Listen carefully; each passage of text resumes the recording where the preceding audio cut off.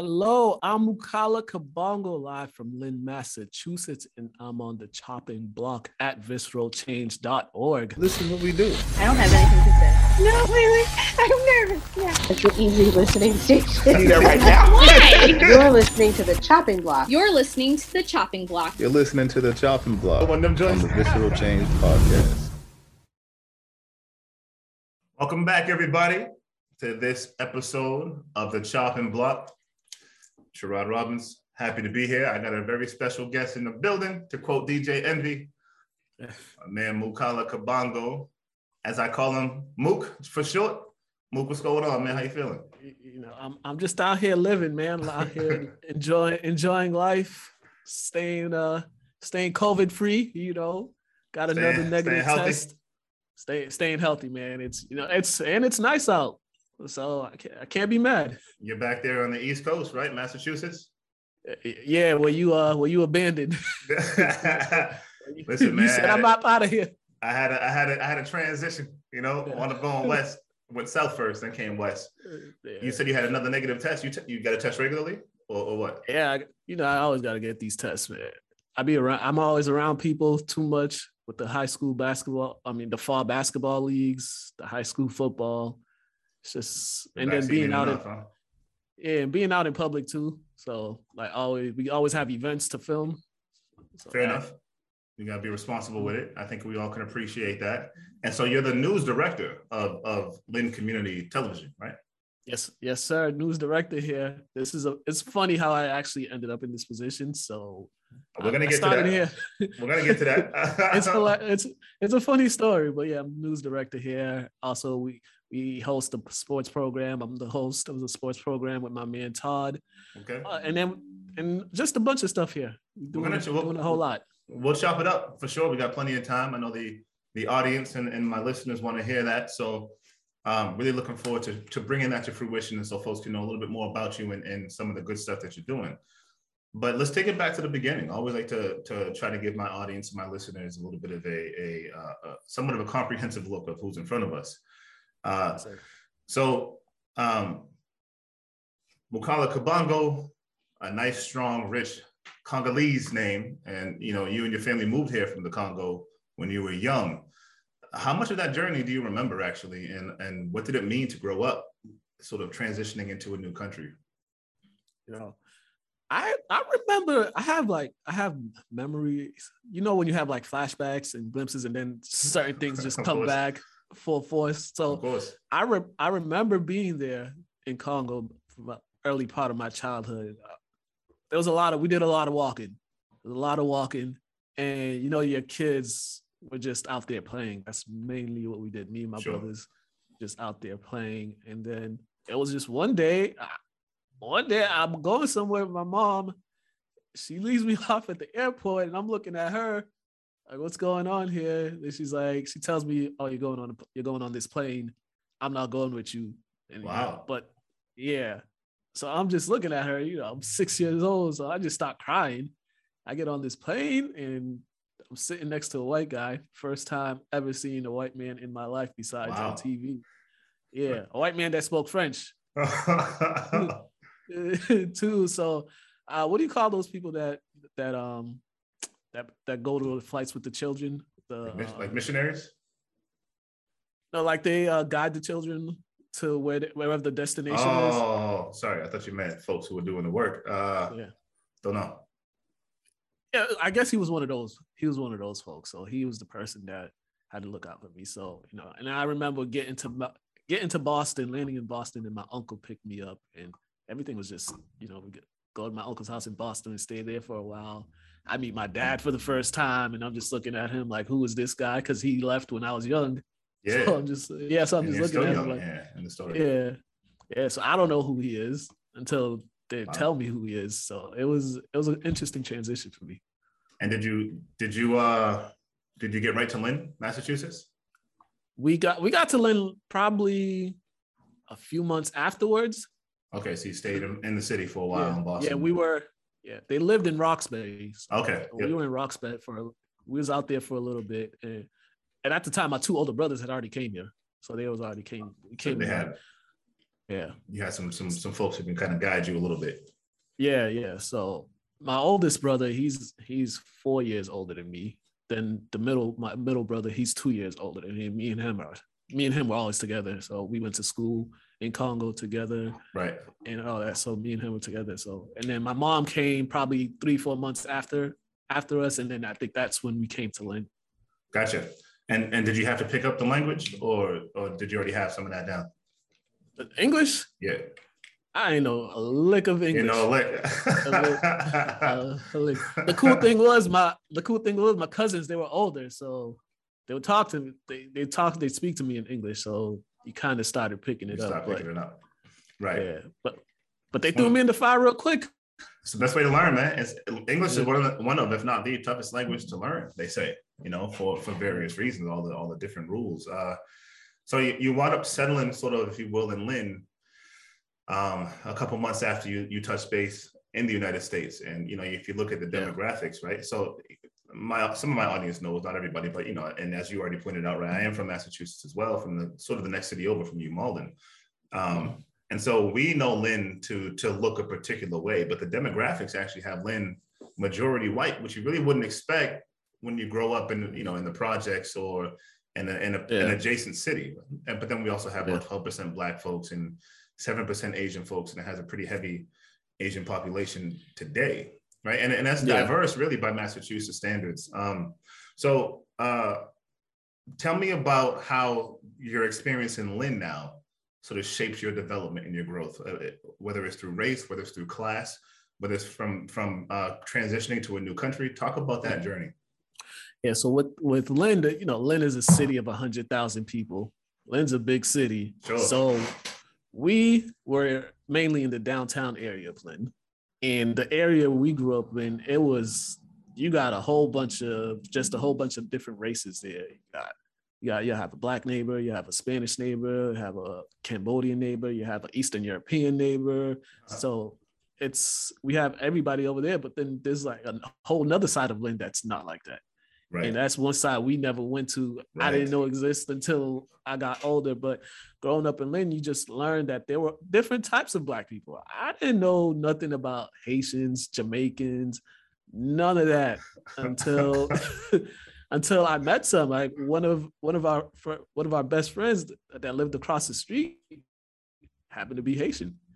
And because I'm looking at it, they black, we're all the same and stuff. But no, that's not the case. We may be the same, but the cultures are different. So it was that, and it also helped that one of my teachers, my ESL teacher, he was also Haitian, and he happened to be a pastor. And this is all just a big coincidence. He happened to be the pastor at the church that my friend across the street lived at. Oh, yeah. So he was one of the pastors. So one day he invited my mom to the church, and we went there. That's how we got connected into the Haitian community. Oh, okay. And all that. Yes, started building those bridges, and then that's how we just started making friends. A whole lot of the friends I made were pretty much from that church. Even folks that weren't Haitian attended that church at one point. Sure. So we were just getting a whole learning about each other. I'm learning about their culture. They started to learn about my culture. Right. And then when you pick up, we start going to school. Now I'm seeing Asians, like Cambodians, Vietnamese, Chinese, right. All that. So now I'm seeing a whole different group of kids that I wasn't seeing beforehand, because by the time we got here, school was like halfway out. Right. So when we first started going to school, now I'm seeing these different cultures. So I'm seeing, okay, this is different, and this is interesting, because now you're looking at everybody's different, but then everybody's kind of similar. Like the cultures, the way their parents raised them, the ethics, and it's all similar, but just a little different. And that's so unique. And so you kind of slipped in how your mom sort of sent you off to school. So your mom wound up coming then to the U.S. How long after? My mom came around the summertime. It wasn't years later. She wound up coming. No. Gotcha. Yeah. So it was the summertime. So, and now she has to get in tune with the nation and with the country as well. She's fresh out. She's trying to figure out what she's gonna do. Like one of her Raise goals some was boys, raise boys, find a career, find a job too. Cause you just come here, don't know the language, and you want to work and trying to figure things out. So right. It was a slow process for her. It was a lot harder for her than it was for us because she had to find work and learn the language, all this other stuff. All we had to do was go to school. And plus, the multitude of identities she's bringing with her, being a woman, and a mom, and coming from Congo, but just a bunch of other stuff that is on top of that. So interesting. Were you ever able to capture over the years in conversation with your mom, sort of what her reasoning for sort of sending you and the boys and just really moving the family to the U.S. was? She hated it over there. Okay. She didn't like it. She didn't like it over there. She was, every time I talk to her, because we haven't been back since we left. Oh wow. Okay. That was one of my questions. So okay. So one of the reasons why she says she had so many bad experiences over there and just bad memories that she doesn't want to go back. Right. So coming here, she just wanted to get the best life for herself because her goal was always to be a nurse. That was her goal. So she had to go to school too. So now she has to take these ESL classes. She got to figure out what she's going to do as far as schools and how she's going to navigate through that. And, when she started school, she knew English, but she didn't know English like that. And now you're adding in, she got to work too. Right. And like I said, these confluence of identities and circumstances just begin to take shape. And now you're really either playing catch up or as Loaded Luck said, you get in the ring or get under the wing. One of the two. I give it to her because she really, for her situation and everything that happened with her, there was points where she could have just gave up on everything. Out, right? Tapped out because it was so hard. And when your relationship doesn't work out later on, but get to that at a certain points, or you're not in the best relationship, it's like, right. I got worried about my boys. I don't know what's happening with my marriage because the person that brought me here, he was kind of doing everything. Right. So it was weird for her trying to understand all that.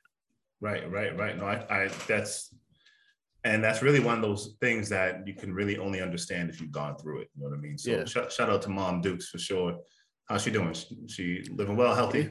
Oh yeah. She's still doing nurse. She's a nurse practitioner, so she's just doing that. And then she got the side business going on with the real estate stuff. Okay. Yeah, and she has a garden, so she runs a couple gardens. I think like 3 or 4 gardens. Yeah, so that's what she wants to do full time, is the garden. Right. But she's just, the work during the week takes up her time. Gotcha. My man Mook's getting some phone calls. You need to take those? No, everybody else got those. Okay. Yeah, all right. It's whenever we get these phone calls, it rings through all. It goes around. Okay, I know some folks. Just so the listeners know, Mook is in the office, so sometimes the phone's ringing. But he's here with us. Again, thank you for joining us. You're a lifelong Lynn head, man. You're still there, right? Still in Lynn. I'm still here. I gotta leave here and there too. I gotta leave for a while. You gotta catch your breath. Of course. Yeah, but yeah, I'm still here. It's Lynn's changing. As you know, last time you were in Malden, you saw how it's changing over there. That G word. Yeah. G word, man. They just knocked down a building over here. They were just knocking down, so that just means another high-rise building or luxury apartment is coming. Coming through Malden this past summer, to visit the fam, because they hadn't met my son yet at the time, and so driving out there, getting into Malden, it was like, where am I? The exits on the highway changed. I mean, everything was just different, and I hadn't been in a while, so I was like, this isn't the place I grew up. And what does that mean, though, Mook? I mean, is this for the better? I mean, talk to me. Thinking about your experience in Lynn and your journey, that gentrification. What's the goal here? That's a good question. That's what we're all trying to figure out. That's what the people that's been here for a while, for the longest, trying to figure out, because they're seeing all these new apartments come in. They're seeing all these changes, and none of it is for them. They feel none of it is for them, right? Because to be honest, not everybody makes these big salaries over here. Some people are still working, just on working hourly. Right. That's how they get their pay, and they can't afford these. They can't afford these places, and they've covering all these meetings. They've made it known that they can't. A lot of people in the city can't afford these high luxury apartments that they're building here.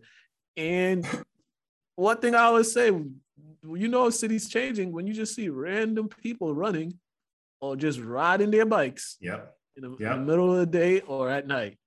That's what we're getting to. You made a strong point there. This idea of, excuse me, they're instituting these high rises, right? This idea of, to use the French word, ameliorating, right, the city, but there are a slew of people who are like, but I can't afford it.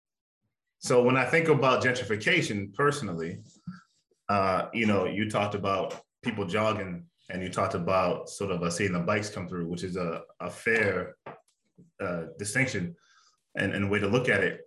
I've always likened it to like the skate parks that are popping up out of nowhere. You used to have the basketball courts, and once that basketball court went down and the skate park came in, that always told me that the gentrifiers are on their way, and it's really interesting when you see that, so having that experience. Not only sorry to cut you off, not only when you see the skate parks, but when you see certain stuff being done to the roads, actually. Right. Like the bike lane, you mean? You start seeing bike lanes being done. Then you start seeing it, as you said, you start seeing the basketball courts start getting taken down. Now you start looking around, and everybody's just like, oh, the wave is coming. Yep, it's on its way, and folks like us, especially Black folks, and we know, right? We know the signs, and we know where it's coming from. We've seen this in all over the country in various forms, Mm-hmm. And so, as a lifelong sort of Lynn native, you have an understanding of the city and how it shows up. I just have a question, man. What's the difference between Lynn English, Lynn Tech, and Lynn Classical, man? Growing up across the way, we're like, this is one question that always been, even folks that live here, they've always wondered that why we have so many high schools. Well, Lynn Tech is a vocational school, of course. So that one makes sense. They're the only trade school. We also got a private school, St. Mary's. Okay, yes, makes sense. That makes sense. Okay, I think now, so now we have Lynn English and Lynn Classical, and also we got a charter school too. Okay, I don't think I knew that. Kip Academy. Oh yeah, that one that's fairly new. Kip Academy. Kip Academy. Okay. Yeah. So Lynn English is on the east side of Lynn. Right. Lynn Classical used to be in West Lynn, and then they built the whole new building up in Kingsland. That's kind of like near the Saugus line. Got it. And honestly, I can't tell you the differences. The only difference is they just want kids in certain regions to go that side of school, and then certain kids to go this side of school. I was thinking of zoning. Yeah, it definitely has to do with zoning. And then don't even get me started on middle schools. We have at least 3 or 4 middle schools as well, and all that. We have a lot of schools. And that's clear. One thing the folks, especially the athletes, that always question why we have so many high schools when we could have one high school, a big high school, granted, because you see cities like Brockton, they got a big high school. Huge. Yeah. Everett, one big high school. Even Malden's high school. You guys have 2. Yeah. Malden, you guys have 2. You got Malden Catholic and Malden High, right? But even Malden High is big, yeah. Yeah. So we always look at all these cities, and it's like it's kind of a disadvantage to us to have 4 or 5 different high schools, especially for athletics.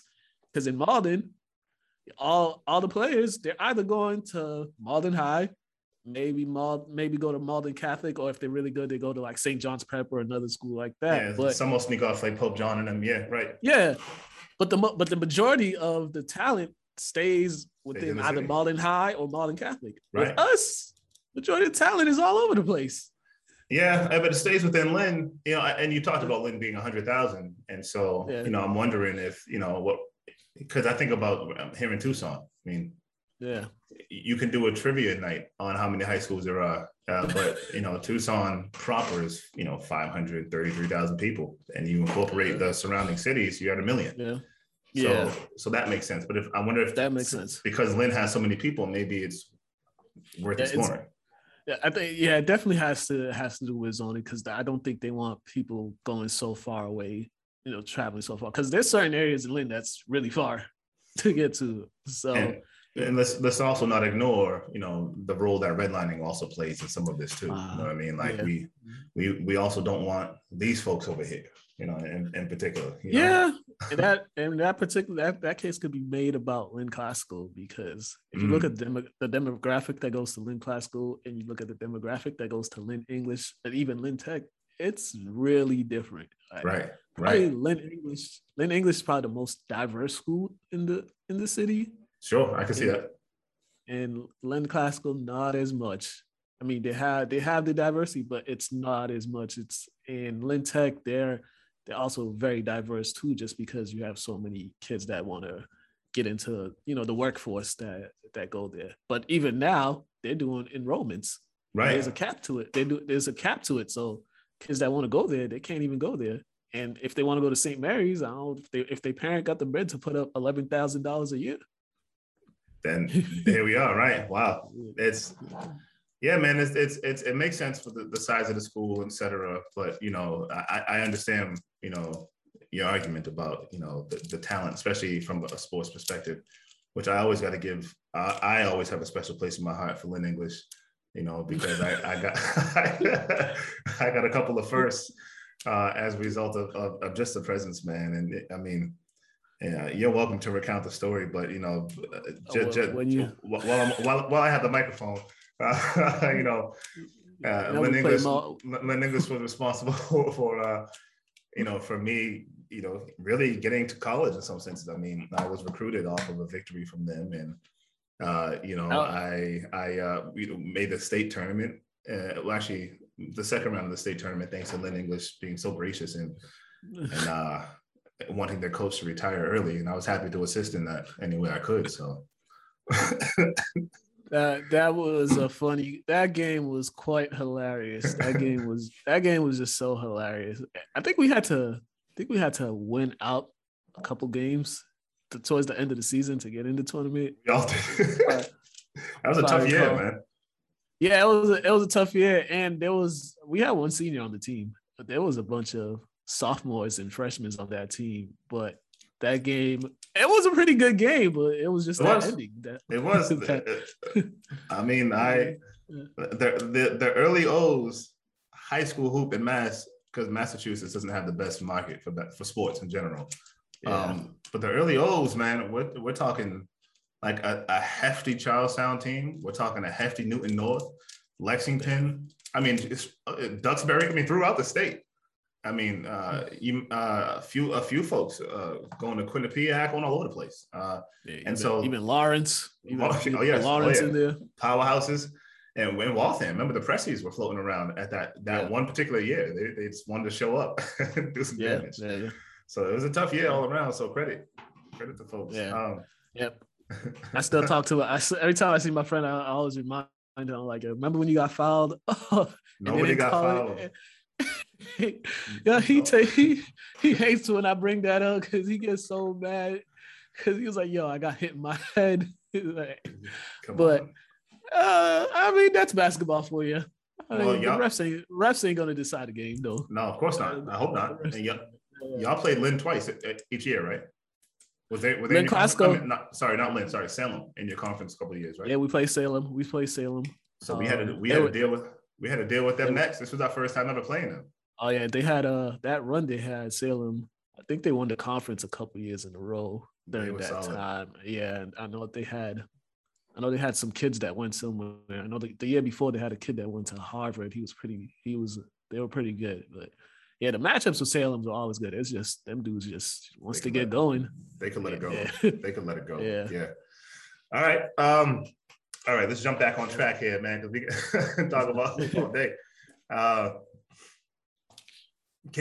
So sticking back with Lynn, and then we're going to transition into some more of your journey, right? As you move into adulthood, coming from the Congo and then into Lynn, into Boston, and into Lynn, and then kind of indoctrinating yourself into what's perceptively to be American life. Yeah. Thinking about it as a Black man, a Black boy at the time, can you recount your first experience with what might be considered uniquely American racism and other classist and systemic issues?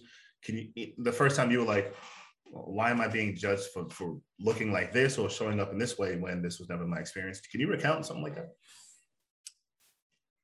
Probably, in elementary, when you get teased for your name. Right. Oh, yeah, and sure. And all that. That's probably the first. But me, the kind of person I was just like, okay, whatever. I didn't really think much of it. But I think as I got old, maybe it started like middle school or high school. My mom, it wasn't me. My mom, she went out for a job, and she was just trying to get a job, and they didn't give her the job because of her name. And that she couldn't speak English that well. Like those were the two reasons why she didn't get that job. And it wasn't like it was some big time job. It was just just a regular job for her to work, make a little money. That's the first instance when she told me about that. That was the first time that I was just like, okay, this is it. Okay, I see how this is gonna go. This is interesting. This isn't how it's supposed to go, but I see. Yeah. Like, what kind of reason is this? Right? You guys have a now hiring sign. Exactly. Here, somebody applied, wants a job, and you're refusing to give it to them because of that. Because of their name, right? Yeah, and then in school, it's like one time you got in trouble, and I was getting blamed for something. It definitely was not me, because I was in school. I was pretty much the quiet kid. I ain't do nothing. It was some other kids that those other kids that troublemakers, but they was looking at me like I did something wrong, and I'm just looking at the teacher like, no. But the teacher's questioning me. That's when you start seeing in education, and you're just like, why are you questioning me? I don't even bother anybody in class. I just sit here and mind my business. Right. Why are you bothering me with that? So it gets a little tricky. And one more incident that just popped into my head. This has to do with our housing. One time we were living somewhere, we pretty much got evicted. The landlord he was trying to raise the rent. Oh, wow. The landlord was trying to raise the rent. At the time, they were just, he was this older white guy. He's trying to raise the rent on my parents. And my parents were just like, no, we're not going to pay that rent because there was no reason for him to raise the rent at all. Right. And they try to do that. So we pretty much got kicked out of that place. We had to live somewhere for a couple months before we found somewhere else. I remember that. And I was just like, I see these housing things and how this race could play a role in this, because there was legit no reason for that. No reason.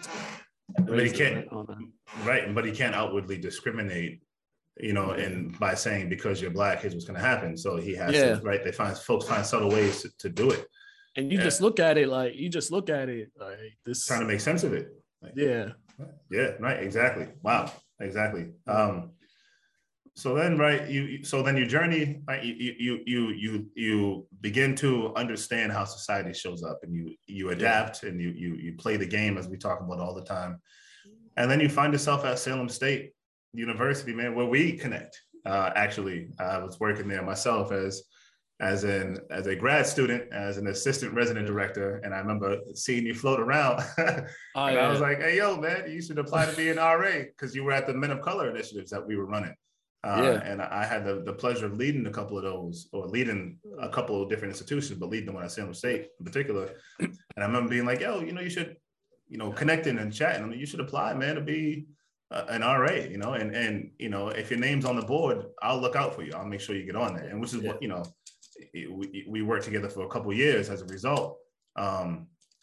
Talk about the time, man. Just your time in housing, just for a little bit as an RA, and what that meant for you, and maybe a little bit about, you know, all the journey you talked about coming from living in Lynn and some of those experiences. How did that help you connect or mentor some students? You know how I even ended up at Salem. So I was at Curry College before, and I just, money reasons, I couldn't stay at Curry. Pretty much that was the reason. I did a year there myself, so I get it. Yeah, I couldn't stay there, so I went to Bunker Hill, took some classes there. Then my friend just kept telling me to apply. He had graduated from Salem State. He just kept telling me to apply. He's like, they'll accept you. You're Black. They're most likely going to accept you. What? Yeah, that was his reason. He was like, they'll most likely accept you because they're pretty lenient with the students of color that applied there. Yeah. So, and he knew somebody that worked in admissions. Okay. So I just ended up applying. Then I got there. I think the first semester was just me. I was just, you know, go to class, go home, go to work. That's it. Go to class, go home. And then that one day I was just roaming around and I saw that sign for the men of color. I was like, this should be interesting. And it was late too. So I was already done with classes. So I was just like, let me stick around campus for this. So I stuck around there. I went to that and I'm just like, oh, some of these people I've just seen walking around. Right. Some of these people I've never seen before in my life. So I was like, this is interesting. But that was a good startup for me, just getting more involved in the campus activities and getting, because college is all about networking. And that was definitely a good networking thing. You know, met you there, met D Lane, Jay was there too, right? Jay was there. Yep. Sean Newton. Shout out to Jay and Sean D. Yeah, they were all there. You know, Alejandro was there. Irv, met some guys there. So that was interesting. And then through that, I was like, you know, let me. There's not, you know, colleges already has issues with people of color doing stuff on campus. There's always like something that doesn't happen quite often, or if it does, it's not talked about. Like, let me stick around. Let me see what I can do, and let me connect with these guys and help them out too if they ever need me. So, and that's how me and Sherrod got connected. Started then. I think this next semester I got the housing. I got the housing thing. Yep, second semester high. That's right. Yes, correct. Yeah, it was the second semester, and that semester it was just like, because it was second semester. It was like, you know, I'm just here right now. Figure it out. Right. I think the following year, the last year, I think that's when everything really started. You know, I got more immersed into helping out people on the campus, getting more involved with the stuff you do. I mean, we had that Weekend Warriors stuff. Yep. That happened. We had our game night at Sherrod's. Of course, always. Sherrod's apartment, and that whole thing, it just helped me get to the college experience, even though I was a little older. So I was just like trying to chill out and me just do. Yeah, your approach was different. I mean, it was seasoned, and you help guide folks. I mean, you were on the diversity floor your second year, right? Which was also interesting. Some of them kids. Well, yeah, you're spreading this message, right? That is at that time was really beginning to take off in the way we see it today. Not that it hadn't always been there. Just the presence of diversity was showing up in a different way around this time. And some of those kids were good kids, but they were just a lot of confused kids that had no idea of anything about diversity. There were some that were interested and wanted to learn, and some that didn't. You know, the ones that did actually came, they'd come to my room and they'll talk to me about it. And the ones that didn't usually, they usually just come down the board. Tearing down the board, just you know, messing with people's stuff. But that was all part of the campus experience. But I think I thoroughly enjoyed doing all that work, because we did put together some great programs, and there was some pretty good turnouts with some of those programs. Yeah. Well, and it's a big ups to you. Kristen was there. Maybe Janice was the third, Kristen. And Amber was on that floor. Yeah. So shout out to all y'all, man. You all were fantastic and really, really pushed that to the next level. And Dr. Oliver, shout out to Dr. Stephen Oliver, who was a faculty in residence there.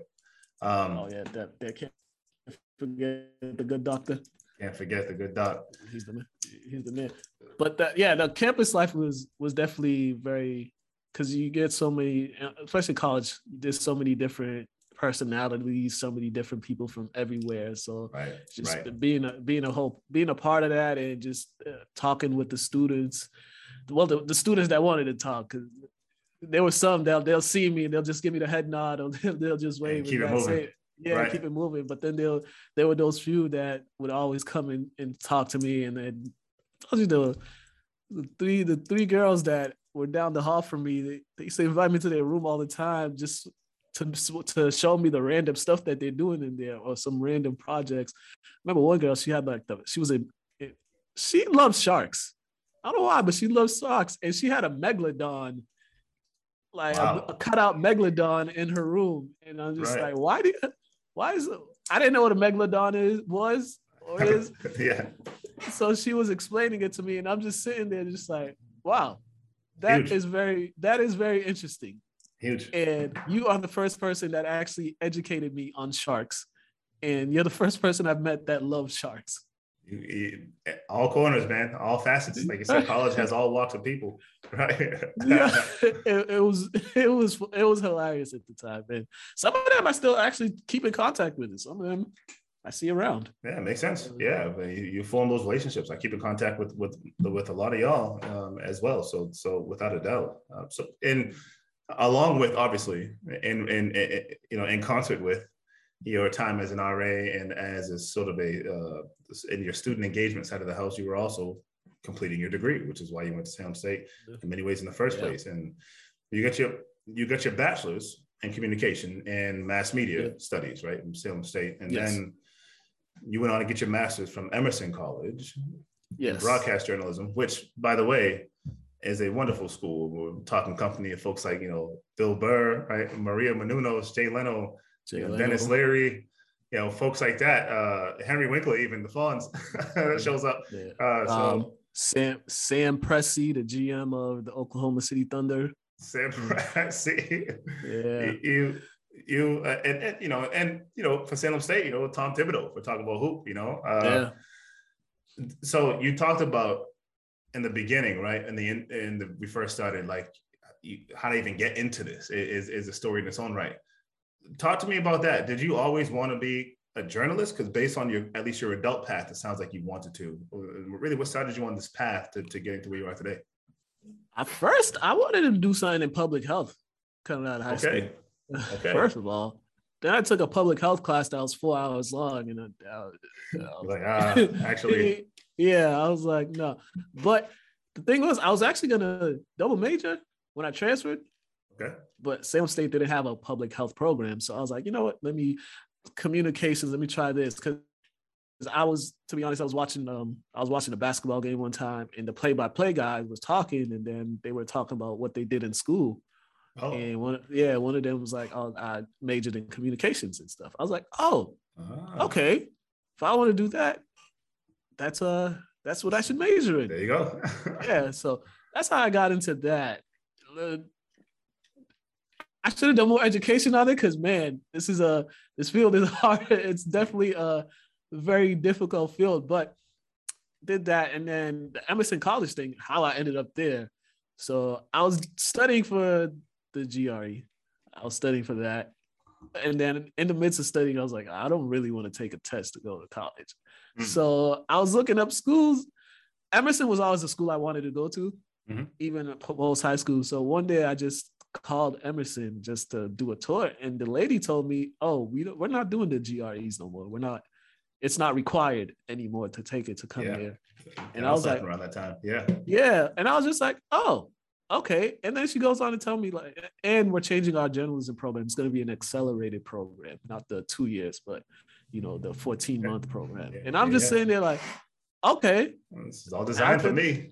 Yeah. So I was like, this is perfect. So I applied, got the recommendations. And when they accepted me, I was like, oh, okay, this is serious now. This is really serious. Right. So, and I was still like, I still couldn't believe that I got into journalism. I was talking to my mom. I'm like, I can't believe they just accepted me, and I'm going to grad school. I can't believe that right now. It's a wonderful feeling when you think about, like, the whole journey itself. Yeah, that just getting to that point. But that's another place I am so grateful that I went there, happy with the professors and the people I met, because the grad school journalism program, especially accelerated one, man, it's not for the weak. And if you don't have tough skin and can't take criticism, it is not for you, because it's accelerated for a reason. Yeah. So much work in a short period of time. You have to be really focused, and they really try to, and they have a reputation. So the school doesn't want to put people out there in the world that's not gonna, represent them well in their program. Sure. So I enjoyed it, and it was a small class, but everything that we learned in that program, I use to this day at different capacities with what I do now. And I was happy because not many African Americans, Black males get a master's degree. I think it's correct. Yes, statistically, it's really low. So for me, for me to be able to do that and just accomplish that was really great. And I think it just shows, because it just shows us, when you actually put your mind to doing something, you could actually do it. Yeah, man. And I was excited to see it happen. That's for sure. I was in, man. But, who was more excited? My mom was more excited. Of course. You should have seen her on graduation day, like the day we were graduating. I was getting ready, and she was already up, and she's just, it's huge. She's just a big smile on her face. She's like, get up. Like, I got dressed. I'm getting ready to leave. She's taking pictures. She's just like, wait, like making sure I looked right, just make sure. I'm like, oh, relax. Oh, think about the story better than anybody, man. Think about the journey for her. The journey. And what's also cool is she got her master's and I got my master's too. So nice. She was the first to get it. She got hers in 2012. From UNH. She got nice. hers. Good. Yes. So she was extremely proud that me specifically got one as well, because the whole they named me after her father. So lots of significance. I mean, it's also a sense of affirmation in a way that's like, I brought us here for a reason, and this is the reason, right? It's paying off. So I could see that being something there. Let's talk about your job a little bit, man. As news director, what do you do? You mentioned you oversee a couple of programs. I had the pleasure of being on one, After the Whistle, last year. But talk to us a little bit about what you do and what's expected of you, and how, what Lynn Community Television provides to the community in general. Yeah, so let me just tell you how I even ended up with being in this position. So I started here. I was interning here when I was at Emerson, my last semester at Emerson. Mm-hmm. I was doing an intern here. I literally was going to school one day, going to the bus station, and I just see this building. I see the sign, because it was never there before. I see it, because they were a whole different entity before becoming Lynn Community Television. So, and they had just moved to this location. So I just walked in and I asked if they offered internships, and the director at the time wasn't here, but some of the guys that worked here, they were like, yeah, just come back tomorrow and talk to the director. So I did that, talked to the director, got the internship. He was really nice. He taught me a whole lot.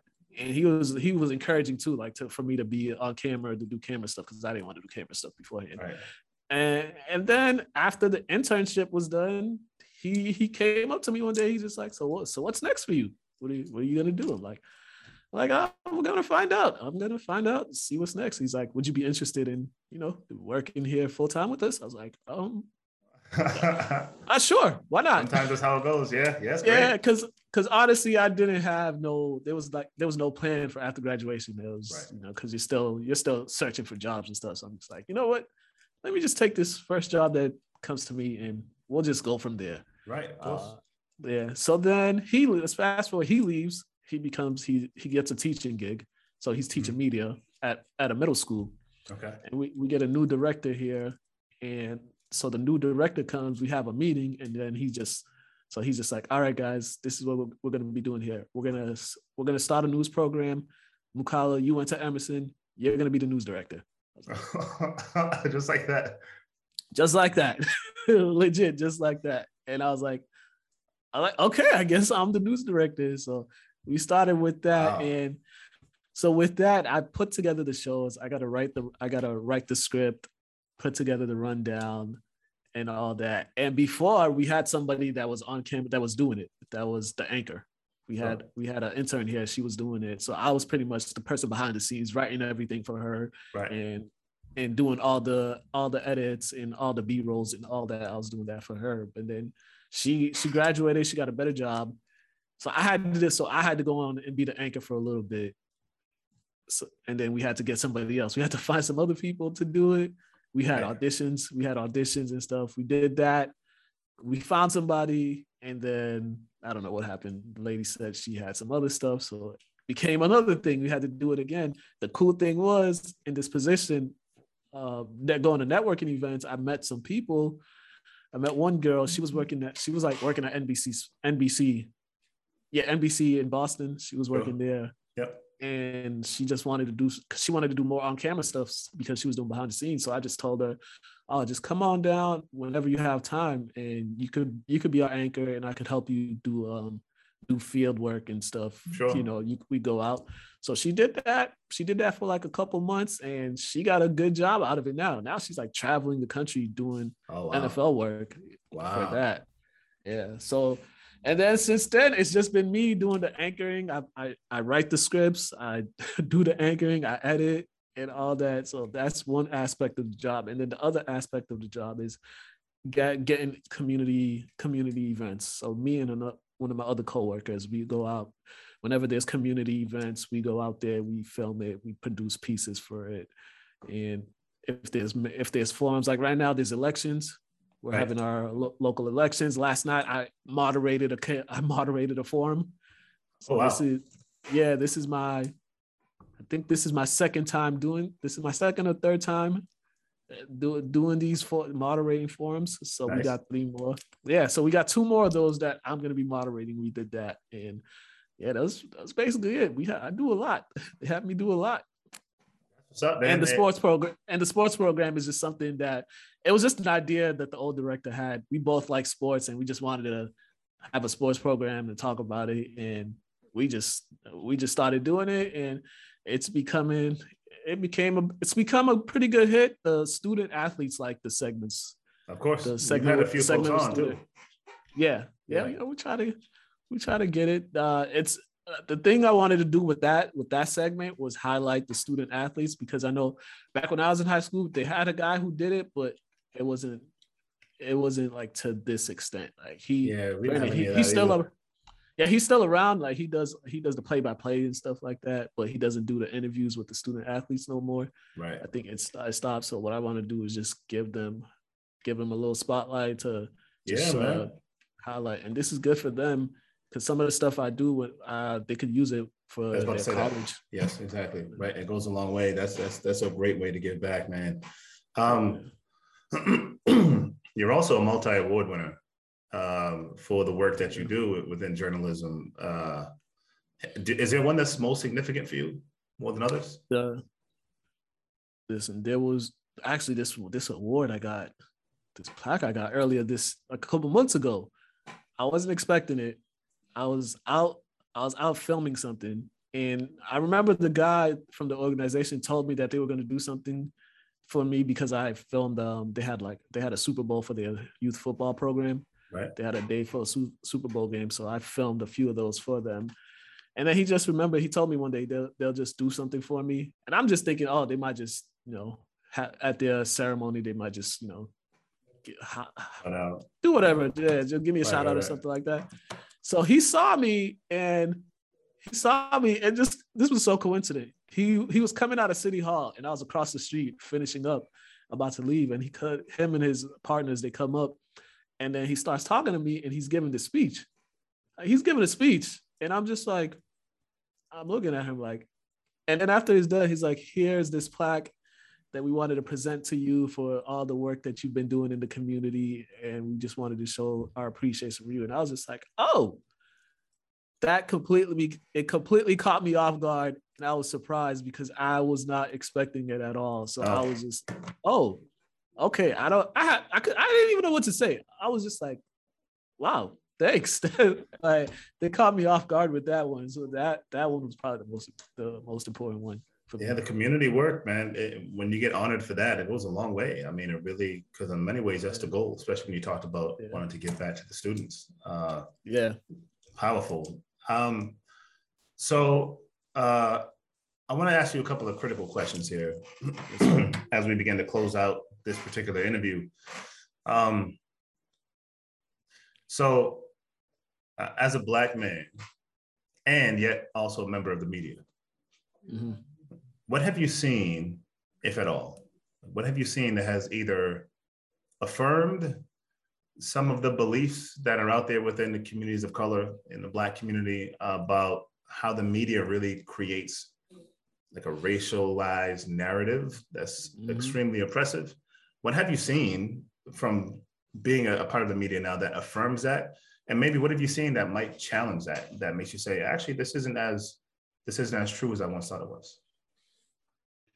Or does it favor one way or the other? That's a really good question. Okay, so I have a couple examples. So in covering, so we, there's a lot going on in Lynn. So especially with the elections coming up, and covering them, it's not so over for me. It's not more so the media that's making these racial divide or these racial anecdotes. It's the people. Okay. It's the people, but they want to put the blame on the media. So everyone complains about I'm speaking about these elections. This is the example. So everyone complains about the politicians, how there's not many representations, in city hall, within the city council. But then when there's an opportunity to make those changes, to get the representation, the same people that argue, they don't show up to make the change. They don't show up to vote. And we do our parts because we highlight everybody. We make sure we highlight each candidate. If it's a white candidate, Black candidate, Spanish candidate, Asian candidate, we highlight everybody. We let people know these are the people that are running. This is what their platform is. This is what they have to say. And it's just disheartening because the people, after we do all this work and people don't show up to vote. And even sometimes the people running, they don't even take the time to utilize our resource. People always say the media doesn't do this, the media doesn't do that. But for us, we give people the platform and we encourage them to come on and talk to us about your platform. Like, we have candidate profiles where we could talk to the people specifically. You know how many of some of these candidates did refuse or did not even bother to make appointments with us to come on and do their profiles so the public could know who they are? Especially, it was more disappointing for some of the candidates of color that didn't do that.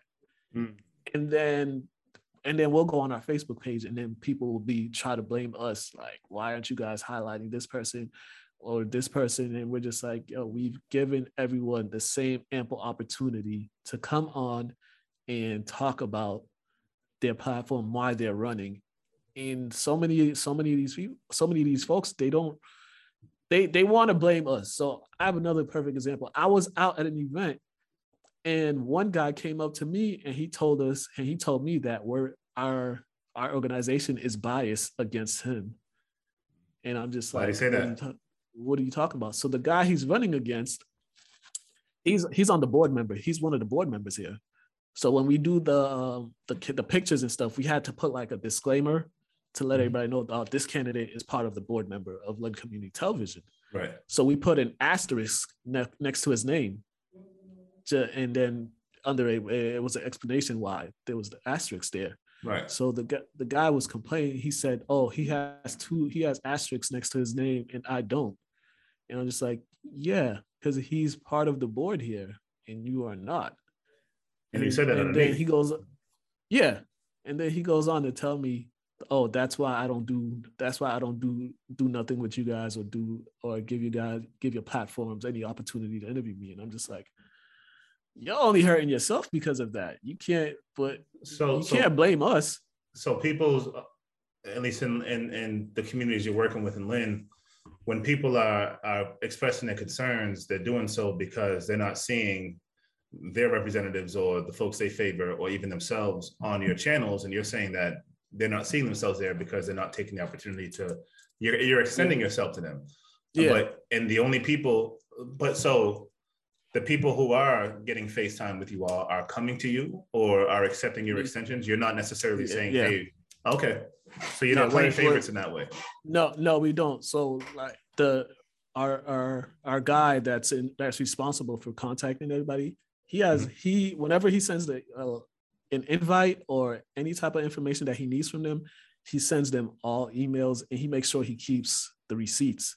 Just so that if anybody tries to come and say to him, I didn't receive this, he can show them, I sent it to you this day. I sent it to you this day. I followed up with you this day. I called you this day. So he was doing all that. And it was just so many people still, like, even like before the deadline, he made an effort to call them or email them, just did any type of form of communication he did. We even sent out newsletters to them, to their homes. And there's no way that they can say they never received anything because everything was sent out to them. But they do this thing where they want to be a victim or they want to say they're not the media. You know, it's the media's fault. Blame the media. When all else fails, it's blame the media. Blame the media. Yeah. Interesting. And it's the challenges, and I share this with people even in separate types of work, right? The challenge is trying to push past the history of the media actually constructing images and narratives that are problematic. And so, thinking about it from a legal perspective, if you will, the burden of proof is on folks like yourself in the media to show that you're not going to be those types of people, which leads me to my next question. What does activism look like in the media? Thinking about your role as news director or anybody who you find yourself in relationships with, co-workers wise, it's easy to say what activism looks like as a teacher, for example. Maybe it's changing the curriculum in a certain way or spreading a certain type of message. But in the media, what does activism look like, or is there a place for it? There's definitely a place for media. Quickly, just also to that other point with the media and controlling the narrative, but there are some outlets that are just ridiculous though. I'm not going to act like there aren't outlets that are ridiculous, that they put out stuff that's just, that pretty much shows you, okay, these guys are kind of, there's a lot of racially insensitive media outlets. Let me say that. So those are still out there, and that just goes with the long line of history with who owns them, because a lot of the people behind the scenes are billion-dollar white guys, to be honest. Gotcha. Or a billion-dollar company owned by white guys. But gotcha. There's definitely a place. There's definitely a place in activism for media. You see it with certain independent media groups. Makes sense. Yeah. And also with media that are diverse.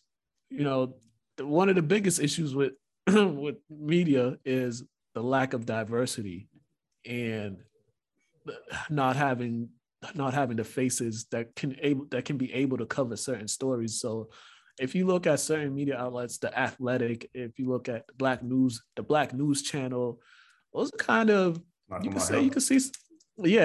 say those are activism, because they don't report with any type. There's nothing, the corporate behind them, it's not going to affect what they do or the stories they could tell there, because those type of outlets, The Athletic focuses more on sports, but it gets more in tune with try to get in detail with the players. But the Black news networks, and there's other networks like that. CNN sometimes does it, depending who's covering it. But they have the sources. They can do it, and you got to see the stories. There's certain stories that maybe will be covered by those networks that you don't see. Like, for instance, what just happened with the young man that they just found his body. the one I think from Indiana or something like that.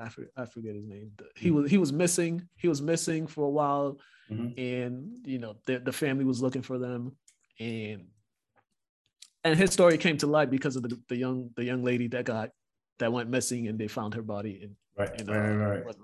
Yeah, so that story kind of came along, and more local outlets were pushing the district attorney to the police, and and they ended up the body was found. Sure. And then through that, just hammering they found the body, and then the body was found it was found way beforehand, but the family was never informed. And then the family had to get second autopsy reports and stuff just to find out what happened to them. And the story behind that was gruesome, but without the activism of the local journalists or the local media outlets, that would have never happened. Right. Like, pretty much.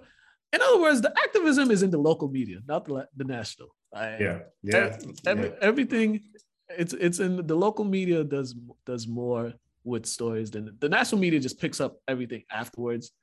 So that's commonplace with a lot of stuff. Even if you think about local as state, for example, and you'll know this even in the political climate. Like it's your state representatives.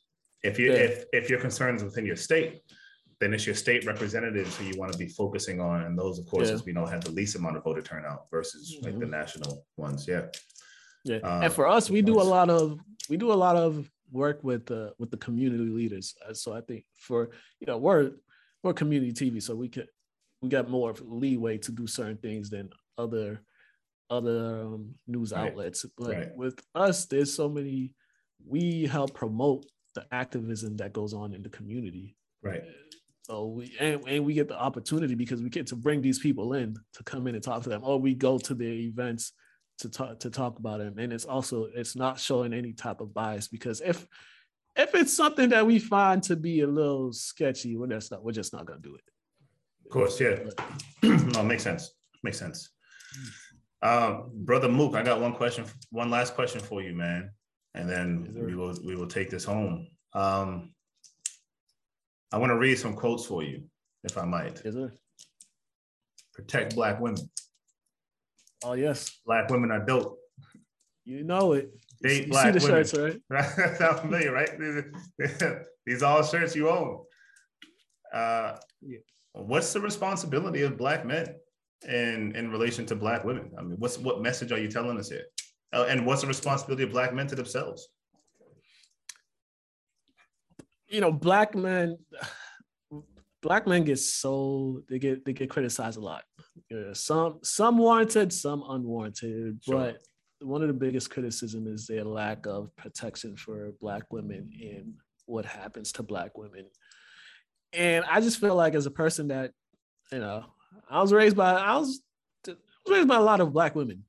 Sure. Not only my mom, but my cousins, my friends' mothers, all that. So I feel like, me personally, I just feel like I have to stand up for them, because they are pretty much the most they're the most disrespected out of any group of people. Right. And we seen the disrespect to them as far as the workplace. Black women, it takes forever some don't even move up. Right. Just because of their Black women, even though they could be smarter than whoever's ahead of them, but they don't even move up. You shared a story of your mom not getting a job. Yeah. Right. Healthcare wise. Healthcare is huge. There's so many Black women that died because negligence from doctors. Yep. They'll tell the doctors about higher pain tolerance is the stereotype. Yeah. Okay. Yep. They do that. And in the business world too, it's just like they're not taken as serious. So I think throughout history, we've seen that Black women are the foundation to everything. They're probably the strongest women on earth, and they do a lot, not only for themselves and not only for Black men, but also any other race. Like, you think about it, whenever you see another race being being picked on or being a lot of blame put on them. Who stands up for them? It's normally either Black people or Black women that'll stick up for them, no matter the situation. So I think as us, we should be more. We should protect them more. That's my thing. We should worry about their safety more, because we have these incidents of Black women going missing and just poof, going missing, and nobody knows what happens to them, right? So without a doubt, it's just crazy. I seen a comment. I seen a comment one day, excuse me, where somebody said, you just talked about Black folks stepping up in a certain way. I seen a comment where somebody said, Black folks are going to include themselves right out of existence, because of how inclusive we tend to be with other communities. And there are some theories on that. I mean, one might argue, and this is one I tend to be in conversation with, this idea that whiteness, if you accept whiteness as a state of mind, right, that folks like Dr. W.E.B. Du Bois and Malcolm X and Baldwin were talking about this idea of whiteness being a state of mind, right? Then what Black folks really want is whiteness, and not because they want to be white, right? I'm not talking about being a white person. I'm talking about when you think about how the United States of America came to be, the power structure, right? And then the development of that power structure on whose backs. I'm not talking about whose land was taken, which were indigenous lands, right? That would be a different conversation, also worthy of having. But when you think about the 1776 and on, the formation of the United States of America really built on the backs of enslaved Africans, right? Black folks want that, right? So the sense of inclusion is, let's not rattle the boat so much where we can no longer have a piece of this pie. And really, that's our pursuit of happiness, is that. And that's where the critique needs to be, because it might be more appropriate to reframe that narrative, right? And so I think you have something powerful there. And Toni Morrison once was saying, I'm paraphrasing here, she was talking about how she cannot imagine a Black woman having so much hate to where she would behave in the way that white women behaved, like back in the day in the 60s, for example. Well, she can't imagine a Black woman spitting on a child on the school bus, or getting off the school bus going to school, or saying some extremely hateful things in that way. Right? Because you're talking about Black women stepping up even for other races. It just reminded me of that. Yeah, and you could even go further than that. Go back to slavery. What happens when the white lady get mad? Right. She get mad because her husband looking at the Black woman. Right. What's gonna happen? She gonna get her whipped or do something to her.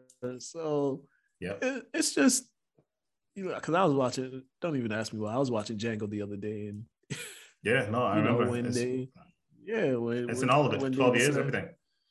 Yes, it's just the stuff that happens in the world. And I mean, when did Black women get their right to vote?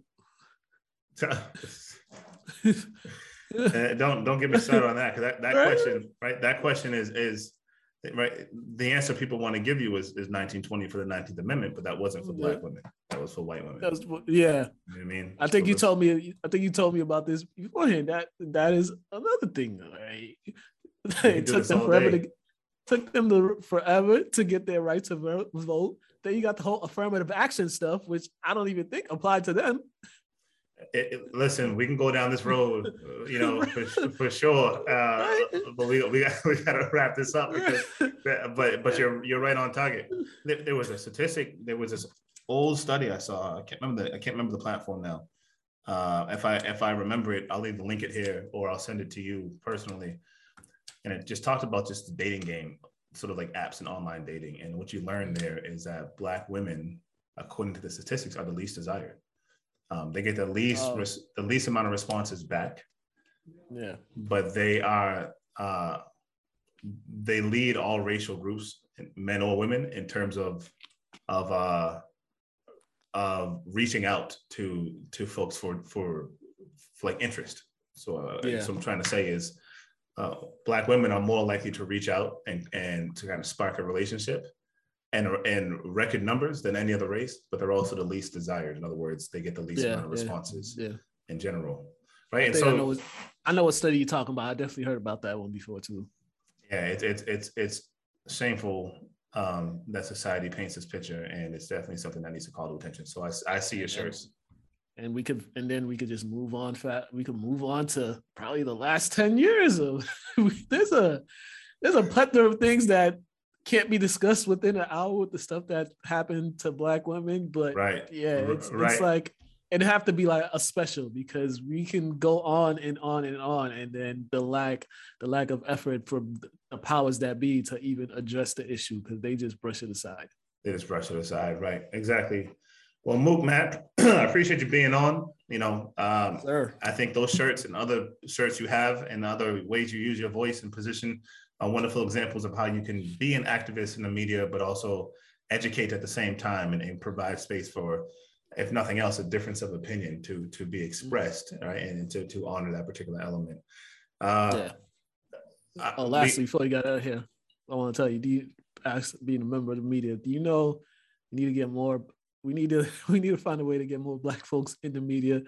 I do college basketball, and let me tell you, when I go, because I covered the Northeastern in Boston College, Northeastern, I'm literally the only Black male media member there. And Boston College, when I was there, I've counted. There's been probably like 2 or 3 media members there. It was me and this one guy from the Boston Globe that I know. It's me and him, and then I think there was like one other person. But the one time I saw more than 2 Black media members at the Boston College game was when Duke came to town. Oh wow, But besides that, man, it's bad. Yeah, and thank you for sharing that, man. We should shout out. I had it on here to make sure I got to it. I wanted to shout out at least the National Association for Black Journalists, right? NABJ. Yes, sir. Where you find yourself quite frequently. I see you in there. Yes, Isaiah Thomas, Angela Yee, a few other. Sanaa Lathan.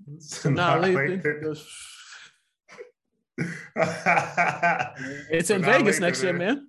It's in Vegas next year. Indeed, you'll be on my side of the coast. Pull up. I don't know, man. I got 1,000 things going on. But we'll touch base. Yes, sir. Touch base, man. But Mook, thanks so much for being on, brother. Hey, man, appreciate it. Before I let you go, where can people get in touch with you, man? Publications, websites, at social media, anything?